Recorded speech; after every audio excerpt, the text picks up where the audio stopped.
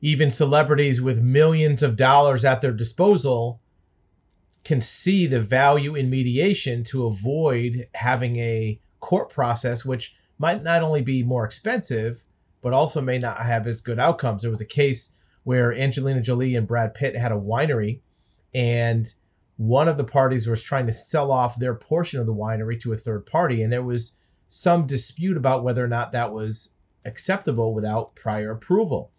And this lawsuit was kind of winding its way through the courts, and both parties went to the mediation process to try to resolve this. And as part of that case, there was a jury trial requested, but there was an agreement to participate in a settlement conference or mediation session as a form of alternate dispute resolution, right?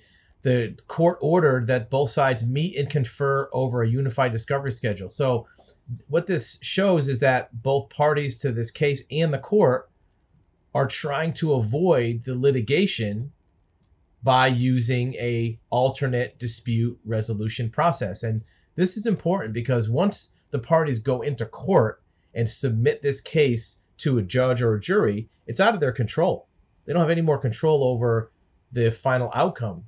Where with mediation, the parties would be able to control the process and to have some say in what the result is.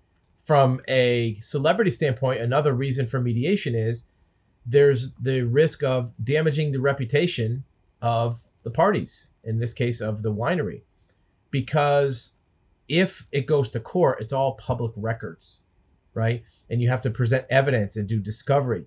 Where in mediation, you can do this all behind closed doors and not have to worry about whether or not what you have to testify in court to prove your case is something you want out in the public.